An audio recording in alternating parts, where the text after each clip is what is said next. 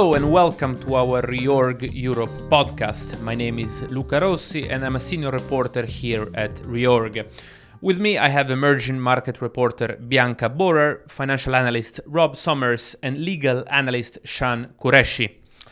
In this episode of our Reorg European podcast, we will take a look at the latest woes of Italian construction company CMC di Ravenna, dig into two real estate companies in the Middle East, Damac Properties in Dubai and Ezdan Holdings in Qatar, and finally delve into some of the highlights of Noble Group's restructuring process. First of all, let's have a quick look at what happened in the market over the past few days.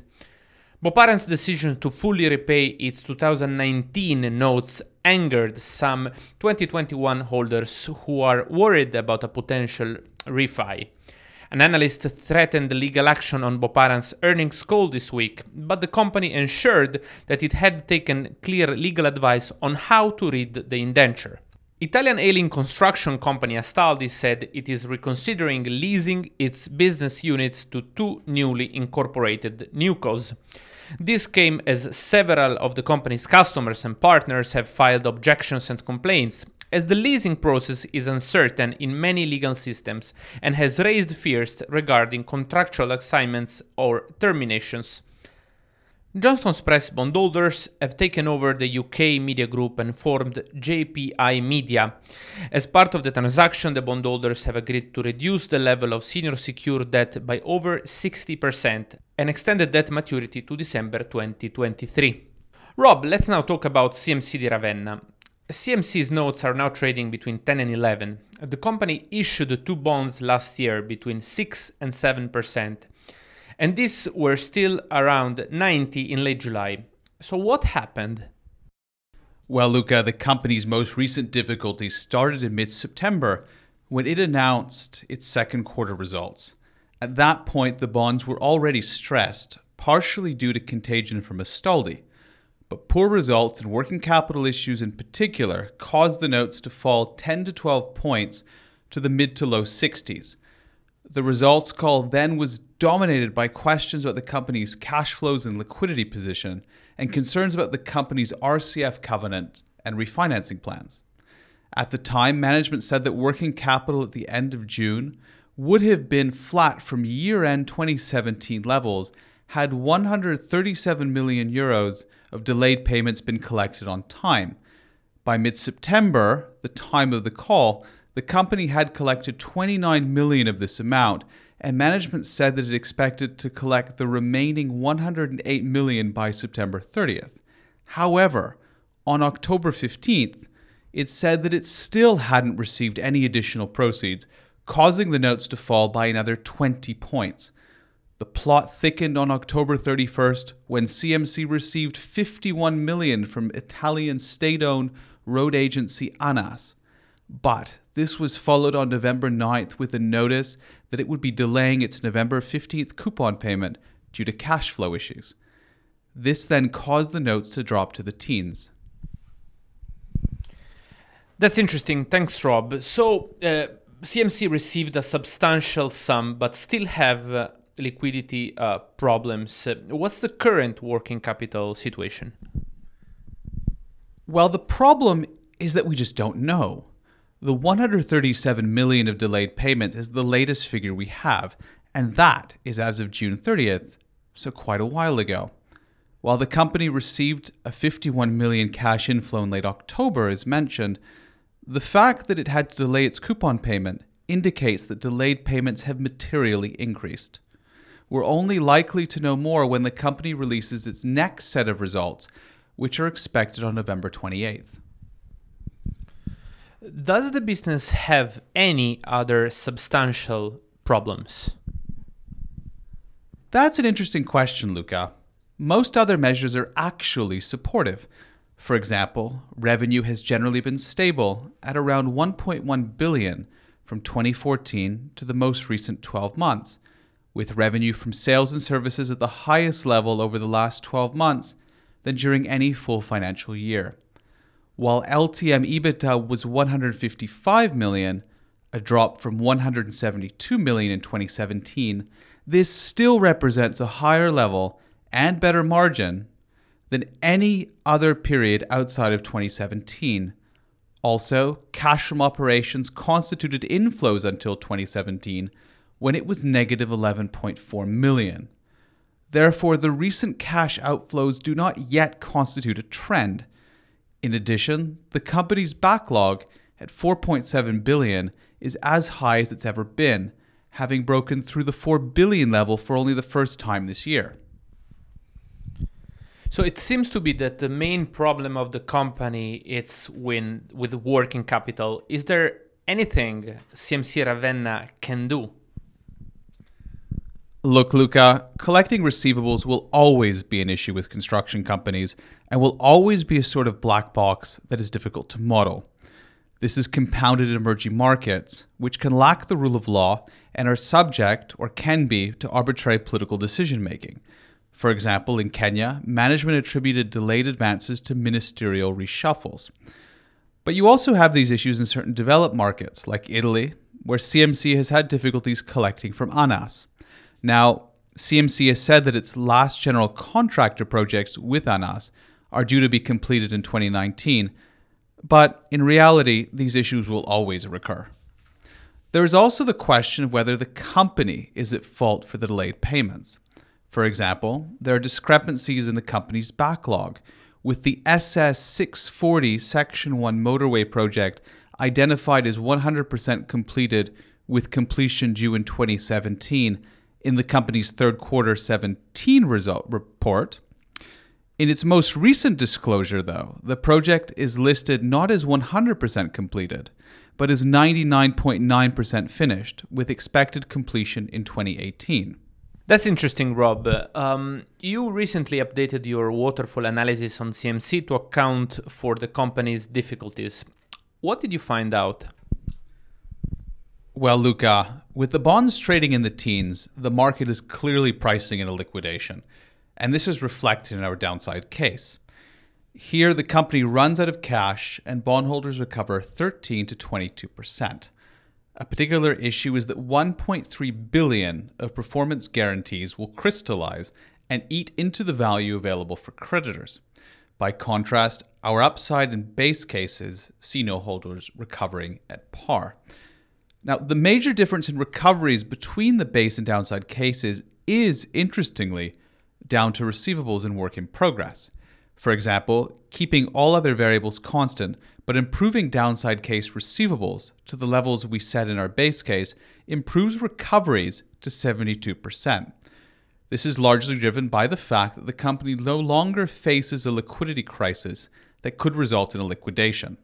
In other words, getting receivables under control is key to CMC remaining a going concern.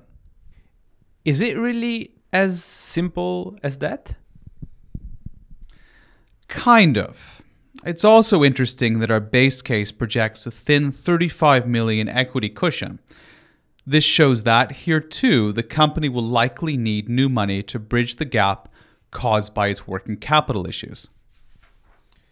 So you talked about this new money. What would the new money facility look like? That's a tricky question. First, it's difficult to add more debt to a company that already has 5.4 times net leverage and to issue secured debt in a business with limited potential collateral. Second, we doubt that the company's cooperative shareholder base has sufficient capital. Nonetheless, it is possible that there is in fact here a sustainable business model that is just going through some short-term difficulties. If this is the case, then there is potential upside for both existing note holders and to a provider of new capital. It's definitely going to be an interesting ride. Thanks, Rob. So here we have now Bianca Borer, one of our emerging market reporters, to talk about two real estate companies in the Middle East, Damac Properties in Dubai and Ezdan Holdings in Qatar. So Bianca, what's going on with them? Hi, Luca. So Damac Properties is suffering from a general downturn in the real estate market in Dubai, as well as a shift to focusing on the middle income segment of the population. Damac only focuses on providing luxury properties to the higher income consumer. Despite recent regulatory changes to try and spur investment in property among the expat community in Dubai, the market has been oversaturated, pushing rents and property prices down. Ezdan Holdings is also facing a fall in demand from the expat community, but due to political reasons. After the Saudi-led blockade against Qatar in June last year, there was an outflow of expats from the country. Aside from the political picture, the company has also been facing liquidity issues. Interesting. Let's dive in further. First, tell us a bit more about Damac. So as I mentioned, Damac specializes in developing and constructing luxury mixed-use community developments and towers in Dubai. Majority of its operations are in the Emirate, where it earned 85% of its revenue last year. The land Damac builds on has to be bought from government-linked master developers like Emaar and Nakheel, who acquire the land directly from the government. This puts Damac on the back foot compared to its competitors. You mentioned the middle market, it's on the rise. Could you tell us a bit more about that? The middle income population are those who earn between 15,000 to 25,000 dirhams per month, which is $4,000 to $6,800. They have been the target segment for developers in recent months, according to Dubai-based property consultants Cavendish Maxwell. Price sensitivity has risen among buyers after the introduction of 5% VAT in the city, and the removal of fuel and energy subsidies has increased the cost of living and reduced disposable incomes. The housing supply is expected to be matched to some extent by increasing demand related to the World Expo 2020 in Dubai. But this is a one-off event, which does not guarantee people will want to stay and buy property in Dubai. So how are the company's financials at the moment? The group's most recent results weren't so great. Revenue for the third quarter fell by around 30% year over year to 1.54 billion dirhams, and book sales halved to 917 million dirhams. Its cash position also deteriorated. It burned 460 million dirhams in the third quarter alone. Its cash and bank balances are currently 6.2 billion dirhams, of which 5.6 billion is restricted for specific developments. Gross debt rose slightly to 4.9 billion from 4.8 billion at the end of last year. Let's look at the company's capital structure. What debt securities does it have? The group has 3 unsecured sukuk that make up the largest part of its debt structure: a 650 million 5% sukuk maturing next year, a 500 million sukuk maturing in 2022, and a 400 million sukuk with a 6.6 coupon maturing in 2023.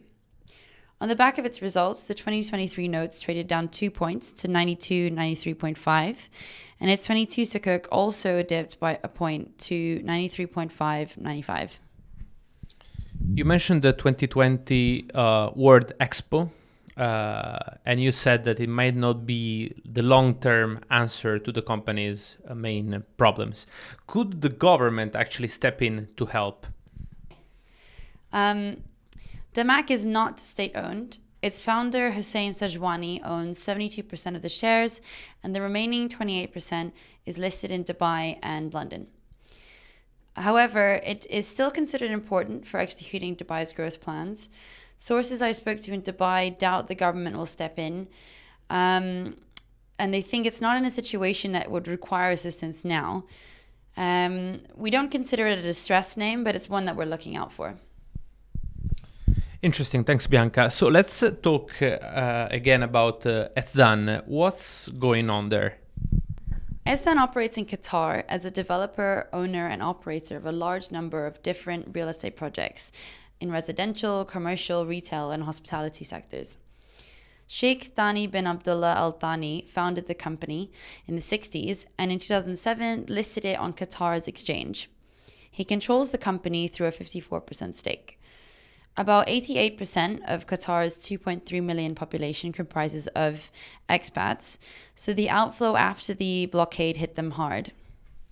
You mentioned that transaction earlier that has also contributed to the company's current situation. Could you tell us more about this?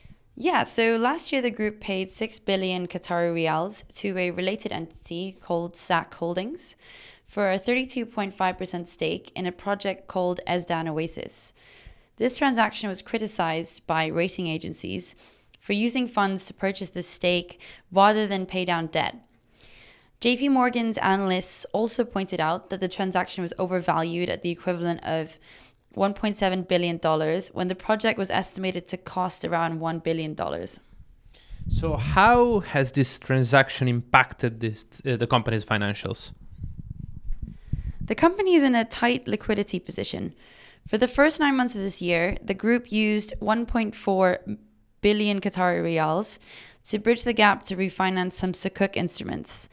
This led to a cash burn of 310 million Qatari riyals, bringing cash to 60 million Qatari riyals from 367 million at the beginning of the year. The owner contributed to this by injecting the equivalent of 60 million Qatari riyals into the company through a secured non-interest bearing loan. Could you tell us a bit more about the company's debt position? The group has two Sukuk, a $500 million 5% Sukuk due in 2022 and a 4% 500 million Sukuk due in 2021. The 2022s initially took a dive to 85 from 91.5 in February, and then a further drop to 77.5 in May. It then recovered to 82 in August on the back of interest from Qatari funds and have stayed around those levels. Both notes have not been very liquid. Going forward, will the company be able to service its debt, in your opinion? Aside from its bonds, it has more imminent loan debt worth around 1.4 billion Qatari riyals in the near term, according to JP Morgan's analysts. They, however, remain confident the group can scrape by with almost zero free cash flow for the next 2 years, and banks would likely have no choice but to extend these loans. Other sources, however, said that they weren't so sure it's as easy as that. The facilities were initially provided by regional lenders, including the UAE, who are on the other side of the blockade. And this puts doubt on whether they will roll over the debt, as the UAE government instructed banks to cut down their exposure to Qatari clients. And the Qatari banks might also not be an option, as they reach their lending limits with the credit. The group's net leverage is at 15 times, according to JP Morgan's calculations. They reckon the group was close to or may have already breached the covenants on one of its 3 syndicated loans at the beginning of the year after the SAC transaction. We should know in the next 6 months whether the company is able to restructure its debt with the banks. So what are their main options if banks don't play ball?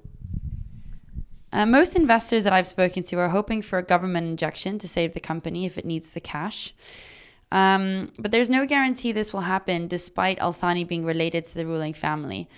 If we're being optimistic, lifting the blockade would obviously help the credit, but there hasn't been any major indication that this will happen.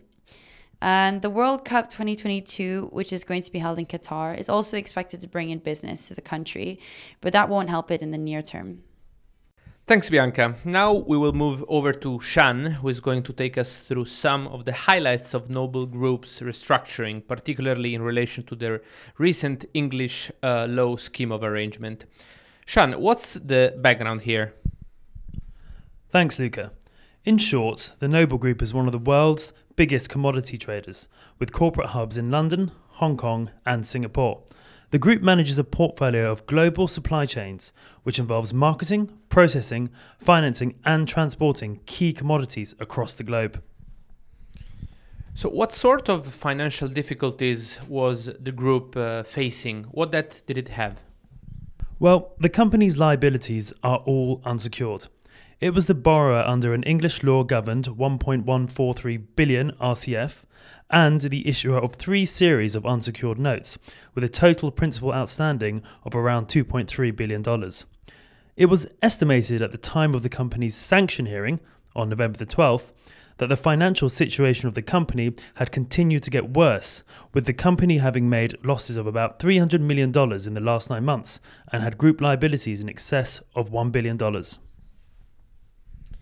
How has the group sought to implement its debt restructuring? In short, Noble Group has used the English law scheme of arrangement process to implement part of its restructuring. The scheme is part of a broader restructuring of the group, and it's intended that all of the company's assets will be transferred to the subsidiaries of a newly incorporated company, which is being referred to as New Noble. Scheme creditors will have had their existing claims against the company released, and they will be issued with certain new debt interests issued by New Noble, and also equity interests in New Noble.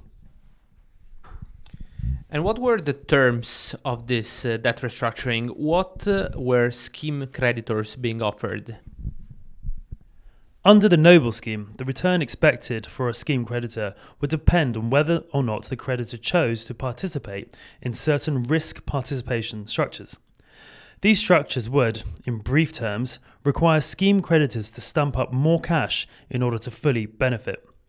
It meant that participating creditors are expected to return between 47.4 cents and 58.4 cents on the dollar, in return for which they would be required to risk the equivalent of between 14.7 cents and 18.2 cents on the dollar. Now, non-participating creditors will get a return of between 24.7 and 33.8 cents on the dollar. So how did Noble fare before the English court when it tried to implement its restructuring by way of scheme of arrangement? The first thing to note is that the scheme was a success. It was sanctioned by the English court, and it did pass the statutory hurdles and common law tests required of a company wishing to use the scheme. However, Justice Snowden, the judge sitting in the court for both the company's convening and sanction hearings, did have some comments and some criticisms which are worth considering. The key issues that the judge had were in addressing the risk participation element of the scheme, the ad hoc group and its working fees, and the timing of and complexity of the scheme. Okay, so what were the issues with the risk participation? One of the main elements under the scheme was the consideration being offered to the creditors, which included the opportunity to elect to risk participate in the new money, debt pro rata to the amount of their common scheme claims. Those who were able to participate by taking the risk would get a valuable return. The judge was concerned that although such right was being offered to all creditors, the nature of the right meant that one could not realistically expect all scheme creditors to take it up. Consequently, he questions whether, in fact, it was an illusory right, given that non-fund or non-bank scheme creditors would not usually be in the business of providing such new money. It seemed to make sense to Justice Snowden in this respect that more value should have been given to the base scheme consideration, rather than the enhanced scheme consideration being offered in the risk participation slice.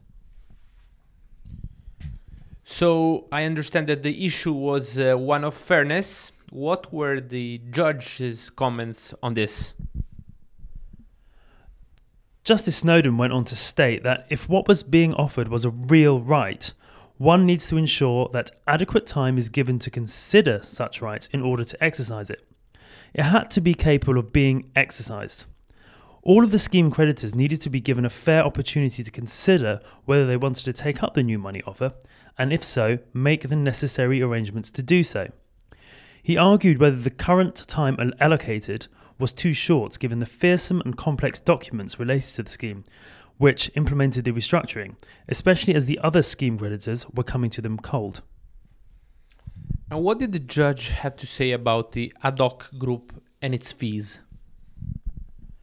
The judge noted the increasingly common feature of modern restructuring practices for the group of more active creditors to band together to form an ad hoc group and approach the company together to negotiate a restructuring deal. Such group will receive working fees.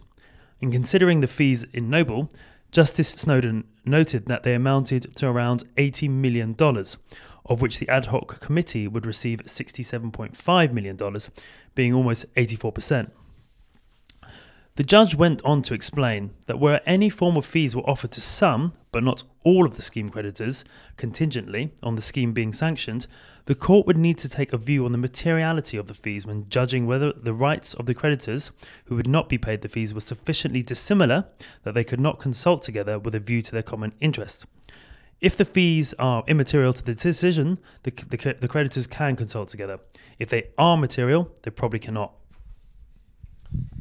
And what about the timing and complexity of the scheme? What did the judge have to say about it? The judge noted it was important that the court should not be taken for granted and its willingness to assist must not be abused. Consequently, the judge hearing a scheme should be given adequate time for pre-reading and for the hearing to consider what judgment to make. He explained that the court should not be presented with a metaphorical gun to the head, making the court responsible for the company's collapse. To this end, he reiterated that counsel should liaise with the listing office well ahead of time, together with filing bundles and skeletons in advance, but that steps should not be arranged on a timetable that presumes the court will give its decision immediately. The judge finally explained that parties who did not comply in this way may find their hearing adjourned or taken out of the list, and if that imperils a scheme, that will be the consequence of the acts and omissions of the parties themselves. So what are the conclusions that can be drawn? What's the take-home message for insolvency practitioners looking to implement restructurings using English law scheme of arrangements? I think Justice Snowden has made it clear that the English court, when considering a particularly complicated scheme, will require that both the court and the scheme creditors are provided with sufficient time to consider documents. The judge's comments concerning the metaphorical gun to the judge's head highlight that the court will not allow itself to be held to ransom by the short or tight timetabling of the company's restructuring. Active bondholders can take comfort that working fees paid to them for work done as part of an ad hoc committee will not necessarily, despite relatively material quantum, be sufficient to create a new class of creditors. Further, it appears that the upsides offered to scheme creditors, which will require further capital injections, so long as they are offered to all creditors in a class, are acceptable, not creating classes issues. This also seems to be the case even if the scheme creditors are not involved in the business of lending money in the ordinary course. Thanks, Sean, and thanks everyone for listening to our podcast. We will be back in 2 weeks' time. Ciao!